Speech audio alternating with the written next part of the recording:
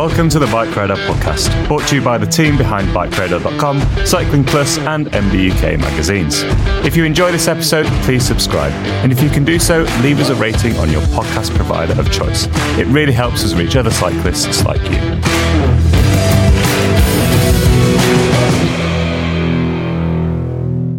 Hello, welcome to the Bike Radar podcast. I'm Tom Marvin, Senior Technical Editor at BikeRadar.com. Joining me today for his first ever time in the podcast studio is Max Willman, and here's one of our video editors on our ever so brilliant Bike Radar YouTube channel. How are you getting on, Max? How are you? I'm fantastic. Thanks very much, Tom. And thank you for having me here. Quite all right. We're going to talk about what you do in a minute, but I'm going to ask you first, how are you getting on? What are you up to at the moment? What are you riding? What are you editing for the channel? Oh, so many questions. I'll start off with the riding. So recently, I just picked up a very nice Vita Summit as my new long-termer. Nice. So I'll be on that for the next foreseen year. And that's an enduro bike for the uninitiated? It is, yeah. It's 170mm front and rear. Mullet. It's the first mullet bike I've ever ridden, and so far, I'm really enjoying it. But I've only been out a handful of times on it, so I'm still getting used to the quirks. Wicked. And that's for Bike Radar? That's for Bike Radar, yes. You can check that review out. It'll be coming out on Bike Radar in the next... Every few months? Every few months. Little updates here and there. Okay. And what are you editing at the moment? Currently, I'm editing Women's Road Bike of the Year. Wicked. Which is nice. It was shot in the Mendips and surrounding areas. It's very picturesque. It actually looks a little bit like Wales. Lots of sheep. Good. Lots of... fields and rolling hills and generally UK looks and aesthetics. Nice. Yeah. Okay. Very good. Excellent. Well, I'm okay. Thanks for asking. How are you? How are you, Tom? Thanks, Max. Yeah, no, I'm fine. No, I'm all good. I'm a busy boy. I expect you are after your 3 months sabbatical. Yeah. I took 3 months off work, which was delicious. Mm-hmm. As much as I love my job, if I never had to work again, you would. I'd be a happy boy. I think most people would be in the same boat. Yeah. Everyone's like, "Oh, I'd get so bored." I wouldn't get bored. Let's be honest. If funds weren't an issue, that you'd do anything, right? Yeah. You could do anything and everything. So it'd be great. Yeah. But in the meantime, for the next 40 years of my life, I'll quite happily be here at Bike Radar and MBUK. Chatting to punters like myself. Chatting to people like you, Max, making podcasts and writing reviews. So yeah, right. We'll move on from that rubbish. So Max works, you're one of the videographers and editors at the Bike Radar YouTube channel, and you're a mountain biker. So we thought we would make record a little podcast on how to make an MTB shred it. Yeah. How to make cool little video clips of you and your mates. For a wide range of reasons, I guess. Yeah. I mean, that's how I got here. Yeah. That's how all this kick started for me. Cool. Started as a photography GCSE. Moved on to filming scary movies on my dad's old video camera with my friends in Blair Witch Project in the style. field. Yeah, exactly. You know the ones that make you puke because of the camera shake. Oh God. And then realizing that actually really enjoying mountain biking around the same time, realizing that I can combine the two, and taking inspiration from such movies as Life Cycles and 3 Minute Gaps and all the kind of the good, juicy mountain bike content that I had growing up as a teenager, yearning for the two-wheel shred sled lifestyle. So I guess like a little bit of a hobby has turned into a legit career. Yeah, I guess many people can't really say they've succeeded in doing what they set out to do, and I mean it's. But yeah, no, I feel very fortunate. I feel very lucky to have landed this position, and it's now opened so many new doors, and I've got to play with all the fun toys that I wouldn't have necessarily had access to under my own steam. So, I mean, you guys talk about your cameras and lenses and stuff, and when a new bit of kit has been bought, and it blows my mind just how expensive all this stuff is. But I guess the point of our podcast is to say that actually you don't need to be spending 10k on a camera body. Not at all. Or a lens. Not at all. There are so many budget end friendly options on the market these days, and so many iPhones, and GoPros and these kind of cameras are great for like beginner, intermediate videographers that are wanting to start something new. Wicked. Do you still enjoy doing it? Yes. No, I do. Yeah, I definitely do. Well, it depends. It's passion, isn't it? It's passion for an idea, and if you've got a really solid idea, I've still got 10. Well, 10's maybe 10's a bit excessive. I've still got like a good handful of fun shred it ideas floating around in my head that I'm yet to do because I need to find the right talent, the right location, the right timing. I've got to fit it in around my 9 to 5, and they're all really, really fun ideas in my head. They just need to be put to paper, Or put to computer screen. We are in the digital age after all. Yeah, we're not on VHS no more. Wicked. All right, well, let's crack on with the meat of it all. So we have a list of questions, or a list of topics. And the first one is, where do you start? You've got to start at the beginning. So I guess, if you think, all right, I'm going to make a mountain bike film, where do you start? What do you do first? First of all, that's quite a tricky one. Normally, if I've come up with an idea, it's come to me through either music or inspiration from other people's work. Okay. It's really hard to find an original idea these days because, like everything's, especially in the movie industry, everything's been done.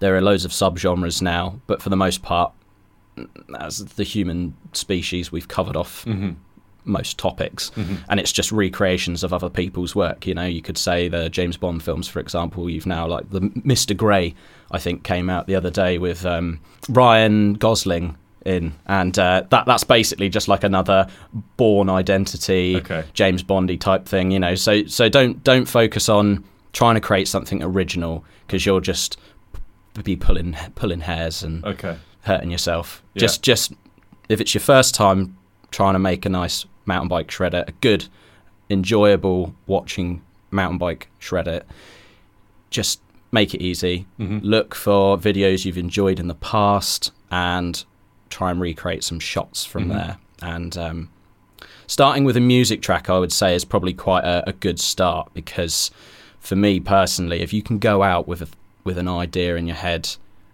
and a music track in your arsenal already, it gives you, I think, a more creative approach to when you're out shooting in the field, and you can think of how the music and the beat goes, and you can think of exactly... Give you a bit of the mood of the yeah, video. Exactly. If the song's a bit, like choppy and fast and a bit like, punky, heavy, maybe you go fully freehand, no gimbals, all the way down, erratic zooms, that sort of thing. Whereas if it's more of a low, slow building, atmospheric track, maybe you want, shoot 120 frames per second, lots of slow-mo, lots of smooth gimbal shots, some drone stuff, and then anything in between. Cool. Yeah, okay. I mean, do you need to sort of think where you're going to put the video early on in the process, or, is it going to go on YouTube, IG? Yeah, totally right. Yeah, so yeah, depending on where you want to start, I guess you want to think, right, okay, so I want to start making videos for a living or for fun. Doesn't necessarily have to be for a living. Yeah, let's think about fun videos. Yeah.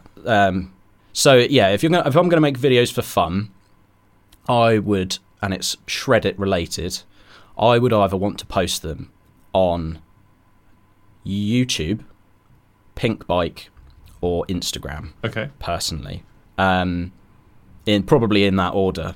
In the past, for me, I'd always post to Pinkbike first, just because it seemed a bit more. Can you host videos on Pinkbike? You can post your own videos, yeah. As long as you've got a profile on Pinkbike, you can post videos, and people can comment, view, the same as YouTube. You get loads of, and if your video is good enough, you get a list of comments saying VOD. Right. Which is video of the day. Okay. For all the listeners out there that don't understand what that means, and that was always the aim. So, but now you'd go straight for YouTube. I would go straight for YouTube, because YouTube these days is much, much bigger than it was. However many years ago it was when I was starting all this stuff. Yeah, so I would go for YouTube these days. It's just much, much larger platform.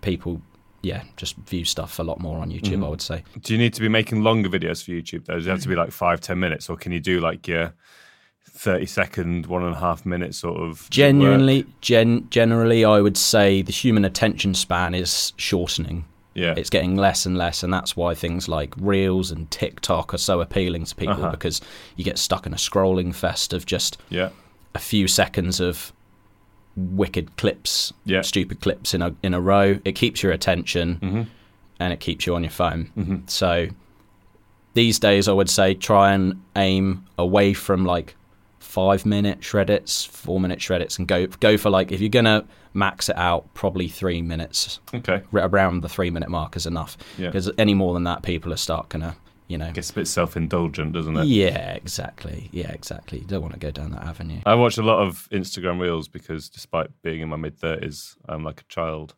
And although I haven't actually got TikTok, so maybe I'm not that bad. But little, like, 30, 45-second shot in portrait video clips, they're all over the place, and they're really engaging if you get like a a good bit of music that sort of draws you in, some fast edits, from fast cuts from like whip to jump to skid to whatever. I can't help myself. It's like catnip. It is, isn't it? Yeah, especially if the talent's on point. You can have a really cinematic masterpiece, but if you've got substandard talent, it's it's not quite as engaging. But then on the other hand, if you've got really, really good talent, but you're a beginner videographer, then you're in the money, really, right? Okay, because people are going to keep watching your content. Yeah. And as long as generally I would say, if you're a videographer and you're looking to make mountain bike edits and you're a bit ropey and you're getting into it, find a mate who is a really quite a talented rider and quite enjoys being filmed and having pictures taken of himself and that sort of thing. Having to repeat over and over and over again. again. Exactly. And just shoot with them regularly. And then that way you can both progress together, you can progress as riding, you can progress your filmmaking, and generally it's a nice symbiotic relationship you can both share. I've just been eating a thesaurus. We'll move on from, so we've worked out how we're going to start. We're going to either make a 3-minute sort of film for YouTube, or we're going to make some quick, snappy things for IG Reels or TikTok. I must say, before moving on, just briefly, I have to air my frustration with the modern age portrait stylings of Instagram. It drives me up the wall. Does it? It does. It really does. I'm a bit of an old dog, and I like the classic 16:9. You can't go wrong with that. Yeah. Or you go, one step further and go for the super anamorphic look, the cinematic.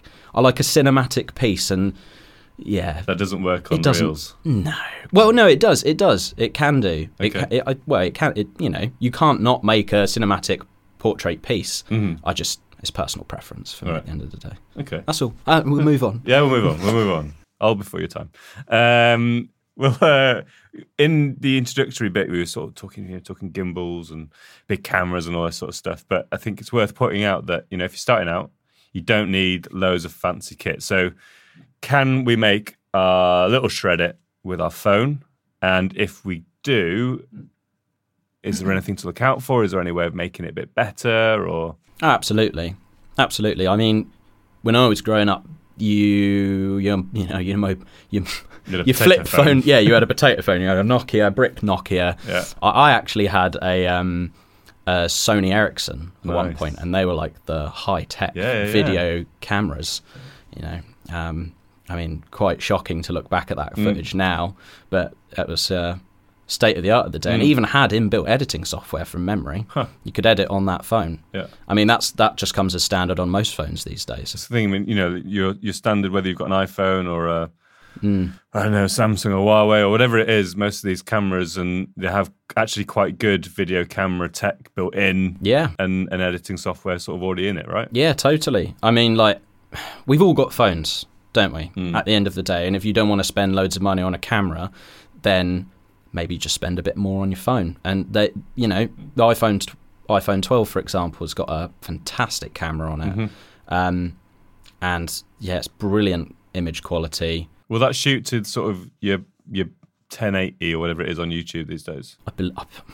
I'm not entirely sure because I don't actually own an iPhone myself. I'm a bit of a cheapskate. They do film when it comes to phones. Proper flashy. Very, they have a lot of, high res. Yeah. Some high res files. Yeah, so I would say 1080. I want to say maybe 4K, but I could be lying. Could be wrong. That's all right. That's all right. Have a look at your phone's instruction manual. Yeah, I'm not looking at mine. But basically, the point being that a modern phone will be able to shoot good enough quality. I think if you're umming and ahhing about whether to get a camera or if your phone's good enough and you're just getting started and you've never made a video in your life, take your phone.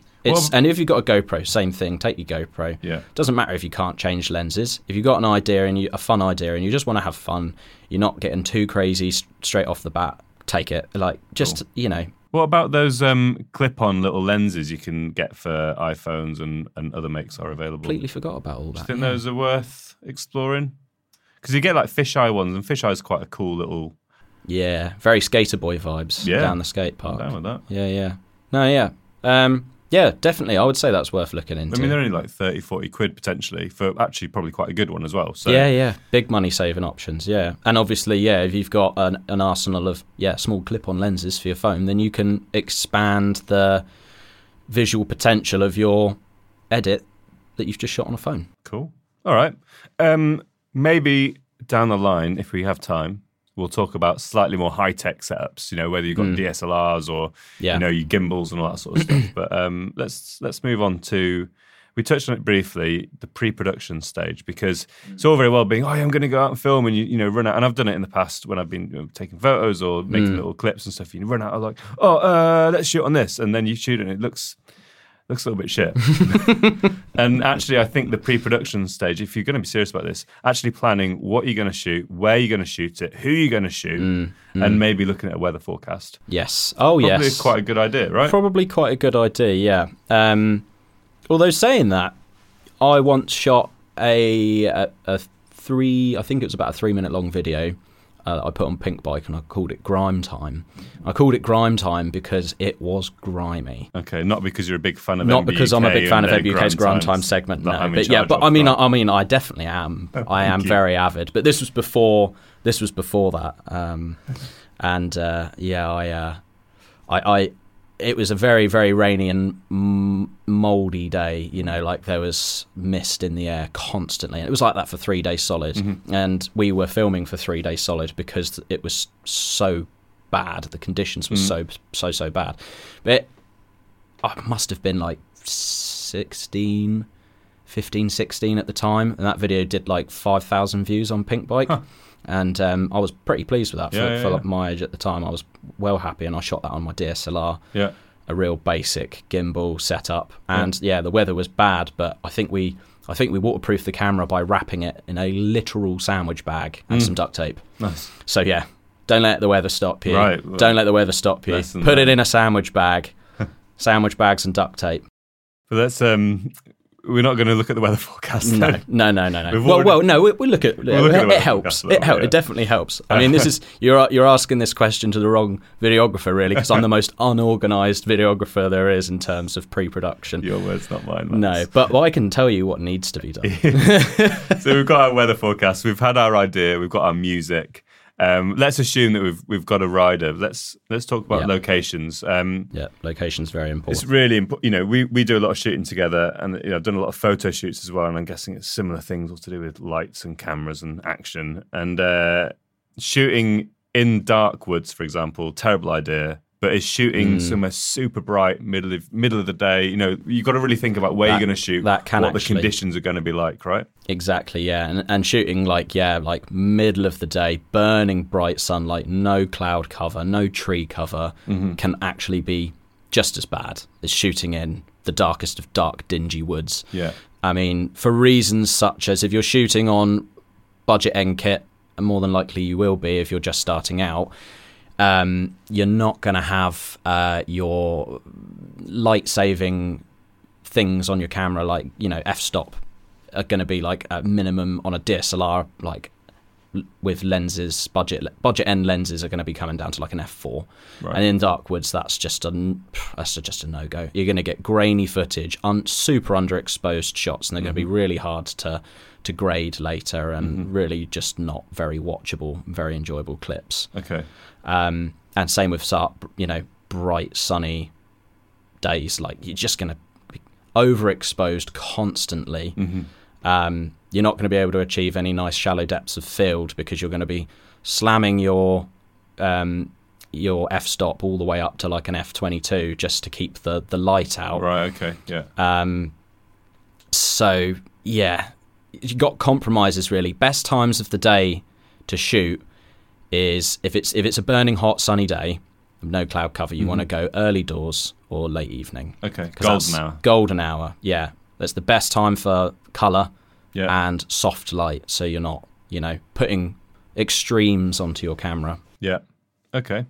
And how do you sort of, aside from the light thing, not going super dingy, not going super bright, how are you going to pick the trails to shoot on? Do you want to go for, say you're starting out, is it easier to start on, say, some dirt jumps if you've got a mate who can throw some shapes? 100%, yeah. 100%, yeah. If you've got a talented rider and they're particularly fond of dirt jumping as well, definitely a place to start. Just because, going to the steepest of steep tracks is fun, but you've got to be wary of, time constraints, getting to those places, might have like a long slog before. You're going to have to carry all your kit with you and most likely ride. I can't imagine your talent will just want to push his bike next to you whilst you walk up the hill. So I'd bring a bike, bring a bag, put all your kit in the bag, cycle to the spot. And a dirt jump park is a great place to start because they're flat. They've normally got a car park nearby. So if you do want to leave some of your kit in the car and save some weight, you just do that and come back to it later. And generally, like, surrounding all these trails, the dirt jumps, it's just normally quite flat. I've got S4P as my closest dirt jump place, and they've got some pretty big jumps up there. But yeah, surrounding it, you can squeeze yourself in and tuck between each jump. Yeah, you can really focus on getting your eye in and getting a keen, creative look to your shots, because you're not having to worry about your falling off a ledge or running with a gimbal and tripping down a crevasse of sorts. So that's probably I think you're right. A dirt jump place or a skate park, making skate park edits, same thing. An easy place to do it. A nice, easy place to start. Yeah. Let's assume none of your mates do dirt jumps. Am I right to think that maybe going and shooting some landscape-based epic in Torridon is possibly not a great place to start, given that, big, wide open space, maybe only one track? Maybe would it be good to sort of go somewhere with a high density of quite easy to ride, fast-looking trails where you can just hop from one to the other? Yeah, like a bike park. Forest of Dean, somewhere like that, for example. Yeah, 100%. Like, you want to find natural tracks. Your local natural tracks are always a good shout, and if you know them really well, even better, because then you're not faffing around looking for and hunting for the best shots, the best positions to hunker down and get those angles in. Because you already know the track, and you would have known by now, walking past, you've spotted them a few times and gone, oh, that would look really good right there. I could get really low underneath that log and have someone, scrubbing off the top of it. And that sort of creative processes, I find when I'm out for a ride personally in local areas, I keep that in mind and I look for features like that because, one day I might come back and put one of those ideas to rest. Yeah. Okay.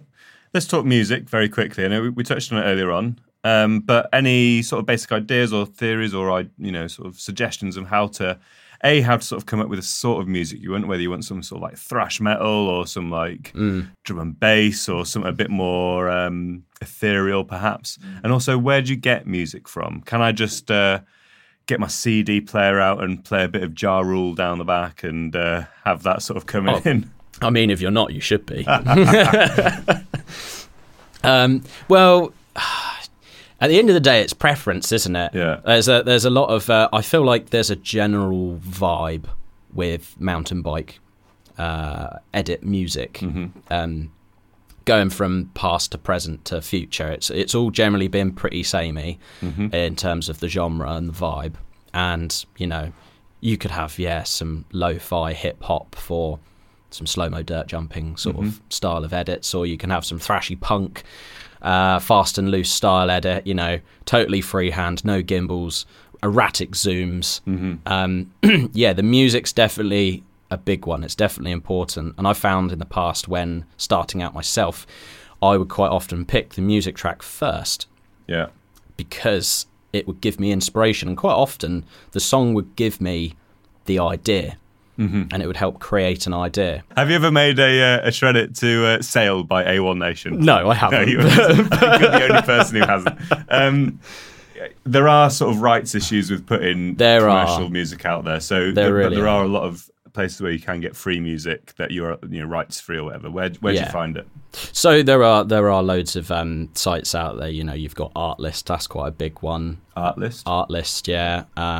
We use Soundstripe here at Bike Radar. There are loads, and generally you can get them on quite a cheap subscription. Sometimes even a free subscription if you're not using them non-commercially. Okay. And I guess in this case we are. Yeah. But yeah, so like if you really, really want to use big hitting, songs that are well known in the charts kind of thing, I would strongly recommend against it, unless you want your video muted on YouTube later. Yeah. Your lovely little flashy project that's cut to the beat and it looks awesome. And then suddenly it's got no sound to it. It says song unavailable. And song you unavailable. Just look a bit amateur. Exactly. Yeah. So I would avoid doing that unless you can physically get permission from the artist. From AWOL Nation. From AWOL Nation directly. I'm sure they're happy to slap that song around by now. They seem to be anyway. Other it's got to make a comeback. Songs it's got to make a comeback at some point. It will. Yeah. In isolation, it's not a terrible track. It's not. I like it. It's just been overused. Yeah. Heavily overused. Okay.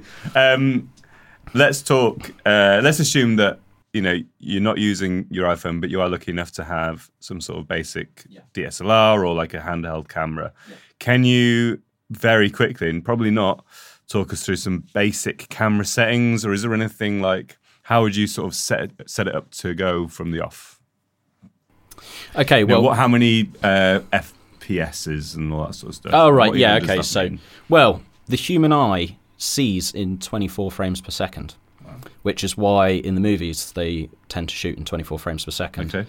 With the exception of Saving Private Ryan, I think, which... actually, tell a lie. I think that's the shutter speed. They up the shutter speed for a more erratic kind of dizzying approach to give you people do it for creative reasons, to make you feel sick, to make you feel like you're drunk. If you see shutter speeds that have been rolled down and frame rates that have been rolled down, and there's like a motion blur effect, and it's steppy and it's laggy. It's like people normally do that when the character's been given drugs or a drink or something like that.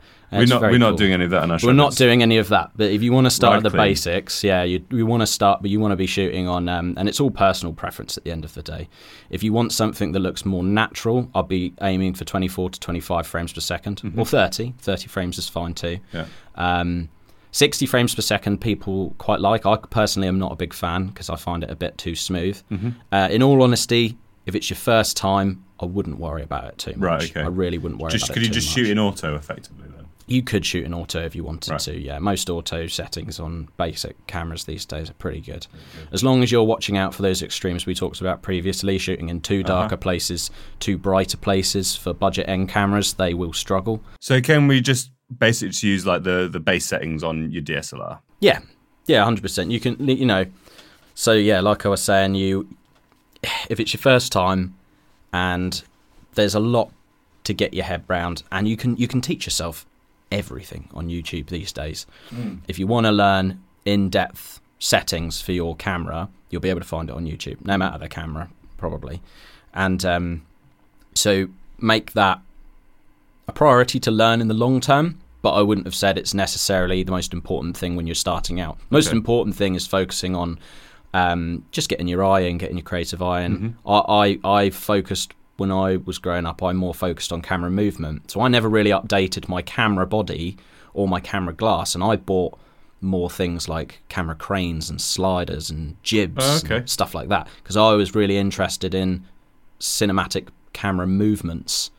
So yeah, crane movements are really nice because it's almost like I barely use mine any now. I still got it for like sentimental reasons, but drones can do that and more. those style of shots. So, but drones is a whole nother subject for a whole nother day. Yeah, so, absolutely. But yeah, no, I would say if you're starting out, if you want natural, aim around the 24 to 30 frames per second. If you want to use a lot of slow-mo, unlock the 100 frames. 60 frames per second is good for slow-mo as well. And then 100 frames, 120 frames per second if your camera's got that. It's banging for it. Banging, absolutely banging. Nice. Okay. We've got the camera set up. We've got our music. We've got our location. We've got our rider. It's not pouring down with rain. You're feeling inspired by AWOL Nation. How do you pick your camera angles? Whenever I take photos of bikes, they always look rubbish because I don't know what I'm doing. Generally, you want to be wary of the 180 degree rule, I think, which is basically you're trying to, unless you're going for a particular creative look, you're avoiding, and we do this at Radar all the time, and have corrections. We have to go back and change clips and stuff. So basically, if the bike's coming in from your screen, right to left down the hill, the next clip should be the opposite, or a head-on clip, or from above. Basically, you want to be as versatile. You want to be as versatile with those camera angles as you can be. The more versatile and the more angles you get, the more watchable it is. Okay. And the more likely people are going to stick around and see it to the end. Yeah. If your shots start to look a bit too repetitive, like I said, rider comes in from the right off a stump, then the next shot is your rider ploughing through a steep rooty section, but it's also from right to left. And then the next one's the rider sending a big jump, and it again, right to left. Suddenly people find that quite jarring. Yeah. You want to mix it up, keep it fluid, and really utilize the hill. Think of different angles, which is easier said than done, because like I said, if you're trying to avoid bright sun, sometimes shooting in, you want to shoot away from the sun generally. You don't want to shoot towards the sun, again, unless you're going for like a silhouetted or like lens flare-y style shot, and sometimes they work really well, but general rule of thumb is you shoot away from bright lights, because you want to avoid overexposure and that sort of thing. And you want your subjects to be well lit, so you want to shoot from the side they're being lit from, the source of the sun. So yeah, sometimes easier said than done, but going out, that's what I would say. Think of your angles and utilise the most versatile set.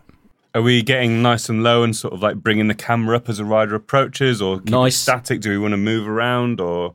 Static shots can work quite well. Again, I think it comes down to your overall vision of the video and your song choices. If you pick something quite erratic, maybe stay away from gimbals. Static shots with lots of zooming and quick whip pans, that sort of thing. A little bit of camera shake's fine. You could even run, jog, walk with the camera a little bit if you wanted to.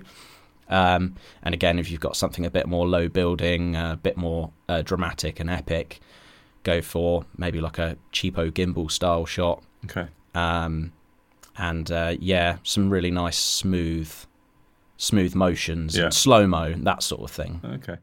Gimbals, they're the things that keep everything nice and steady, and they are. How can you get a gimbal for your mobile phone? How much does a gimbal cost? What are we talking about? Would you say that that's one of the most important secondary items for making a cool film? Secondary item? No. Sound. Okay. Sound, I would say. Like a clip-on mic? Yeah. I would say, your camera, your basic camera setup, forget gimbals, forget jibs and rigs and all the rest of it, and drones. Sound is your next best friend, right, okay. Because if you've got good sound with good video... Have you ever tried to watch a horror film with the music turned off? Don't like horror films. I know, yeah, you don't like films. Don't like films. Yeah. Short attention span, that's why I like reels. Yeah. Well, if you've ever watched a film with a horror film with the sound turned off, it's generally not very scary at all. Yeah, okay, and then you turn it on and suddenly you're... terrified. Brown trouser time. So... sound is very important, and people take it for granted in movies and movie making in general. So I would maybe get yourself a decent top mic to go on your camera. Yeah. That would be the next thing for me. Cool. So you can hear the sounds of the wheels, the sounds of the bike, the sounds of the trail being slayed underneath the rider to keep the stoke levels high. And this is the next question. Oh. I've been on the riding end of a lot of videos and photos over the past 9 years. And there are times when the stoke is not high, when I've been asked to ride something that I don't like, not bike-wise, but, like a bit of trail that's just horrible. And it usually, certainly this happens more, I guess, on the photo side of things. Like often those real, just drop to flats, just stuff that doesn't flow or doesn't ride very nice. And you'd ride it and you just think, I've just ridden like an absolute bag of spanners. And then you look at the photo and you're like, that looks sick. But there have been certainly times when the stoke has not been high as the model. So how do you keep, your rider feeling good, looking good, and enjoying themselves? Because if they're not doing that, then they're never that's gonna translate onto the screen. Yeah. Well, at the end of the day, lots of Haribo and Coca-Cola. Keep them sugared up. Yeah, keep those sugar. Well, no, maybe not though, because you don't want a sugar crash.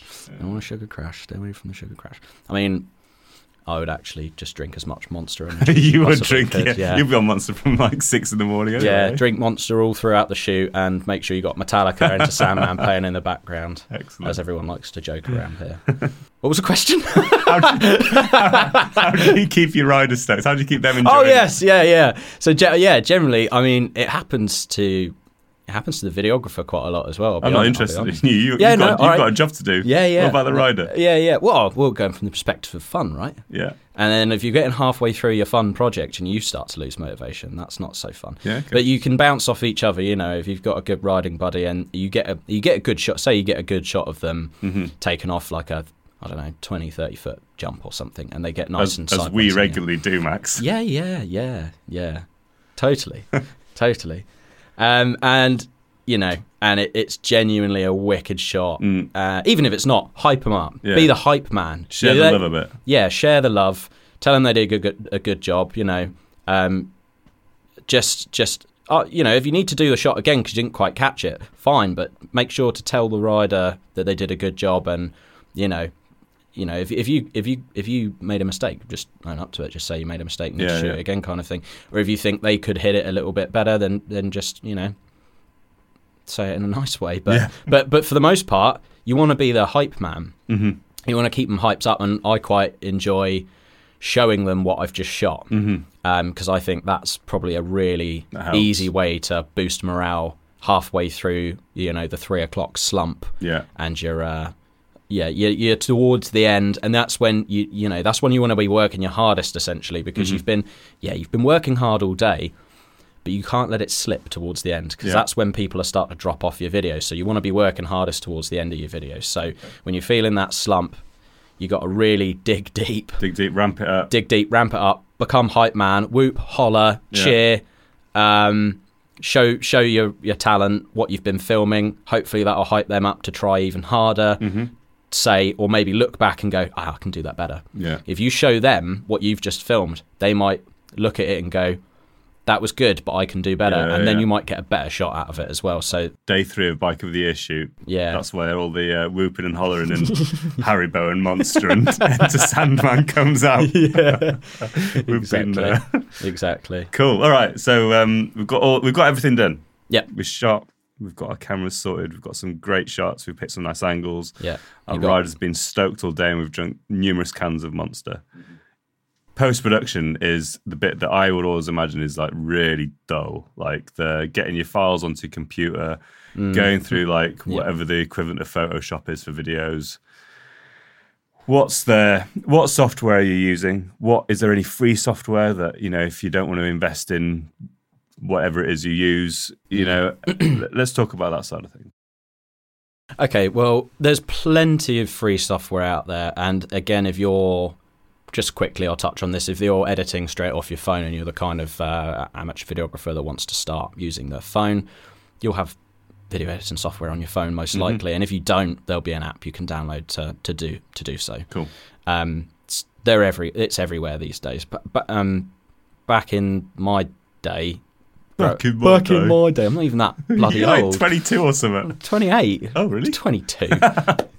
But yeah. No, well, when I was growing up, yeah. I'll say that makes me sound less granddaddy and more.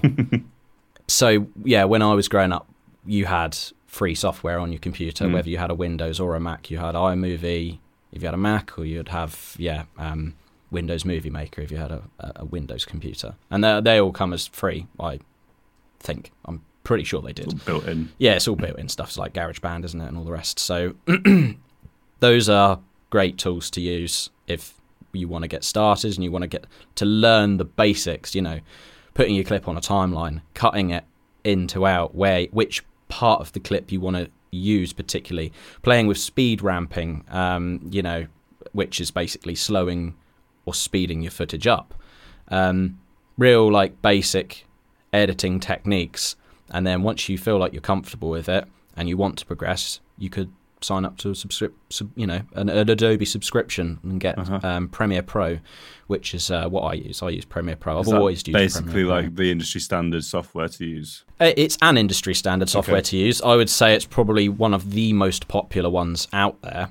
There are others. You've got like Final Cut. There's Avid. That one's probably a bit more, blockbuster movie style. But also,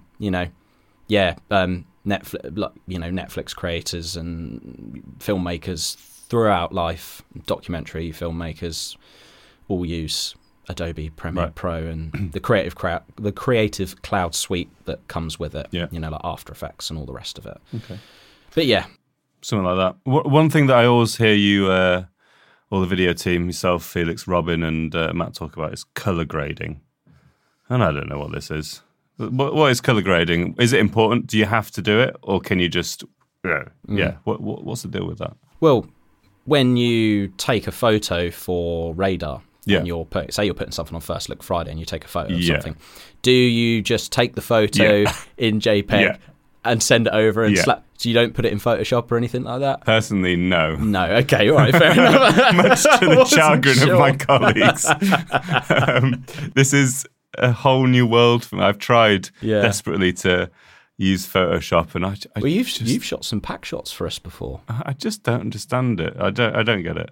So no, I use Preview on Apple on my Mac, and I can resize in Preview, and that's as far as I go. I use the white balance tool on my camera. Yeah. Oh, okay. There you go. Sometimes that's a key skill. Yeah, that's a key skill. Oh, yeah. So maybe actually that's a good point to touch on, really. If you've got an auto white balance feature on your camera, which most cameras do, in fact all cameras do, I would make sure you've got that selected if you're a beginner, because getting the room temperature or the temperature outside, the color temperature, basically, you don't want it to look too blue or too hot. You want it to look somewhere in the middle, and whether it's summer or winter, or you could be shooting under tungsten lights at night, and all these different lighting things come into play. So stick it in auto white balance if you're a beginner. Best way to go. Sorry, just had to bring it back there. No, that's great. Yeah. But so color grading, is that linked to that? Yes. So it say, for instance, you did get your white balance wrong and you didn't have auto white balance on, and your clip looked quite cold. There would be things you'd be able to do to correct that in post. You probably generally you want to get it as correct as you can in camera. Otherwise, you're going to have a much harder job correcting the color later in post. So, I guess are you using that color grading to ensure continuity across? Because a shoot might take a whole day to get a 5-minute video. Yeah. So the light's going to change throughout the day. The light will change throughout the day. Yeah. So basically, you want to use consistency. So the jersey looks the same color as it did throughout the day. Yeah, exactly. You're going to use your color grading tools to essentially correct any imbalances in your exposure, in your color temperature. Like I said, the white balance, and then boost your saturation a little bit, get a little bit more vibrancy going on. Drop your shadows, up your highlights, your whites, your blacks, and that's a whole nother. It could almost be a whole nother podcast in itself. I don't think it'd be quite as interesting. I don't think so either. I think people would drop off almost immediately. It's funner than you think it is if you've got the time to sit there and properly lean into it. Right. It's like editing a photo in Photoshop, basically. If you've ever taken a raw photo which is really, really flat, or even a JPEG, and you've just stuck it in Photoshop, you can muck around with it for hours and hours and hours and hours, and it's the same with video editing. You're just mucking around with a video clip for hours and hours and hours. Cool. But yeah, I would say it's important if you're going for like a really creative looking video. But if you're a beginner, wouldn't worry about it so much. Nice. Just like maybe make some basic tweaks before. Yeah. Okay. Right. The last topic that we want to talk about is titles, uploads, and thumbnails. So this is the bit that stresses me out the most. Yeah. I mean, obviously, if you're doing a reel, you're not going to need to give it a title or a thumbnail. But if you're going into the world of YouTube, you're going to need to make sure that people actually want to watch the video. Yeah. And that's done by making sure the title is engaging and interesting, not just like Barry riding his bike. No. Don't call it that. Yeah. I ain't going to watch it. And the thumbnail, get a cool thumbnail going on. So how do we do all this? Generally, I think coming up with a title, again, coming back to the beginning, coming up with a title can sometimes help bring your vision to life and give you sort of like an extra boost with coming up with ideas and inspirations for shots and stuff throughout your video. If you've got a general idea on what your vision is towards the start of the pre-production process before you start actually shooting the video, if you've got a title, then that's great. Like even a rough title, because then that can help you solidify your overall vision. And then later, when it comes to actually coming up with your title, you've got a base layer you can start on. But yeah, you want to make sure it's grabbing. You want it to be snappy. You want keywords. SEO is a thing. So search engine optimization. Exactly. So you want to be picking key words. For instance, I guess mountain bike would be a very key word. Yeah. So maybe not put that in the title, but pop it in your description on the first couple of lines. Yeah. Unless you want your video title to be called mountain bike. Yeah. Which, if you want, go for it. You do you. Me and my mountain bicycle. There you go. Yeah, so title's quite important. But more importantly, I would say over the title, if as important, if not maybe more important, is the thumbnail. You want a nice poppy image. You want something, if you've got your mate doing, say your mates can pull a few tricks out the bag, and on the day you take a photo of him doing a trick. Yeah. Like little even X if he's up. only got a little X up, little 180. Whatever. Wow. A manual's a nice, You've easy got one. talented friends. Then get a snap of that. Bit of motion blur in the background, that sort of thing. Something that looks actiony. Yeah, maybe a bit of fisheye on there. Yeah, a bit of fisheye action, something like that. Can you get a thumbnail from a screen grab, or does it have to be? Do you have to take You can. a picture as well? No, you can. I mean, we've done that a few times. Normally, if we've forgotten to take a thumbnail on the day, but The weather got bad. But no, generally like that would be so. Yeah, working on bike radar videos. We'll take a DSLR with us, and that'll be on our attire for the day. We'll get all our shots done and our GoPro and all the rest of it, and then at some point throughout the day where it seems sensible to do so, location and trail permitted, we'll get a thumbnail. Yeah. And nice and clean, sharp. Generally, a shallow depth of field shot works quite well, separating your subject from the background. Okay. So your subject's nice and sharp and the background's really blurred out. You want your subject to be wearing light coloured clothes in general. If they're in a dark location, you want them to be wearing light coloured clothes. This is something you should think about generally for filming. It's the outfit. Yeah, if you are going to be shooting in dark woodlands, you don't want your talent to wear dark clothes. You want them to wear bright clothes. If you're going to be shooting outside in the bright sunlight, you want them to be wearing black or browns, that sort of thing. So that absorbs the light. You're not going to have more problems with overexposure and them disappearing into the background because they're wearing a green hoodie against a tree or like a field of bracken. Yeah, exactly. So same goes for your thumbnail. You want something that pops. You want something that says "Look at me." So shallow depth of field, action packed.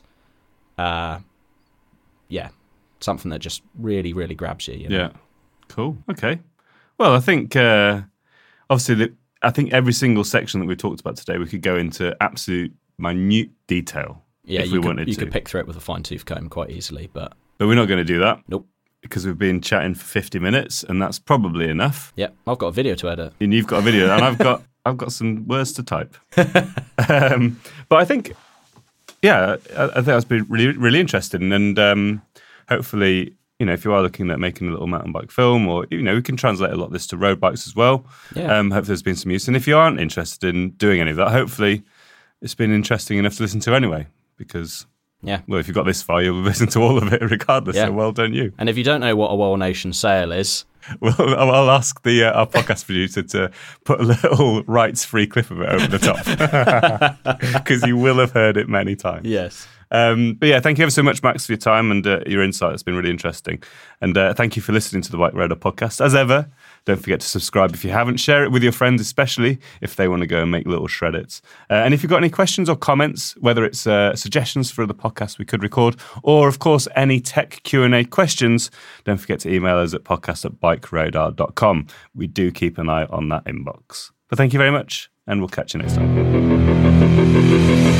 Thanks for listening to the Bike Radar podcast. If you've not done so already, please subscribe and share with your friends, or leave us a rating if you've enjoyed this episode.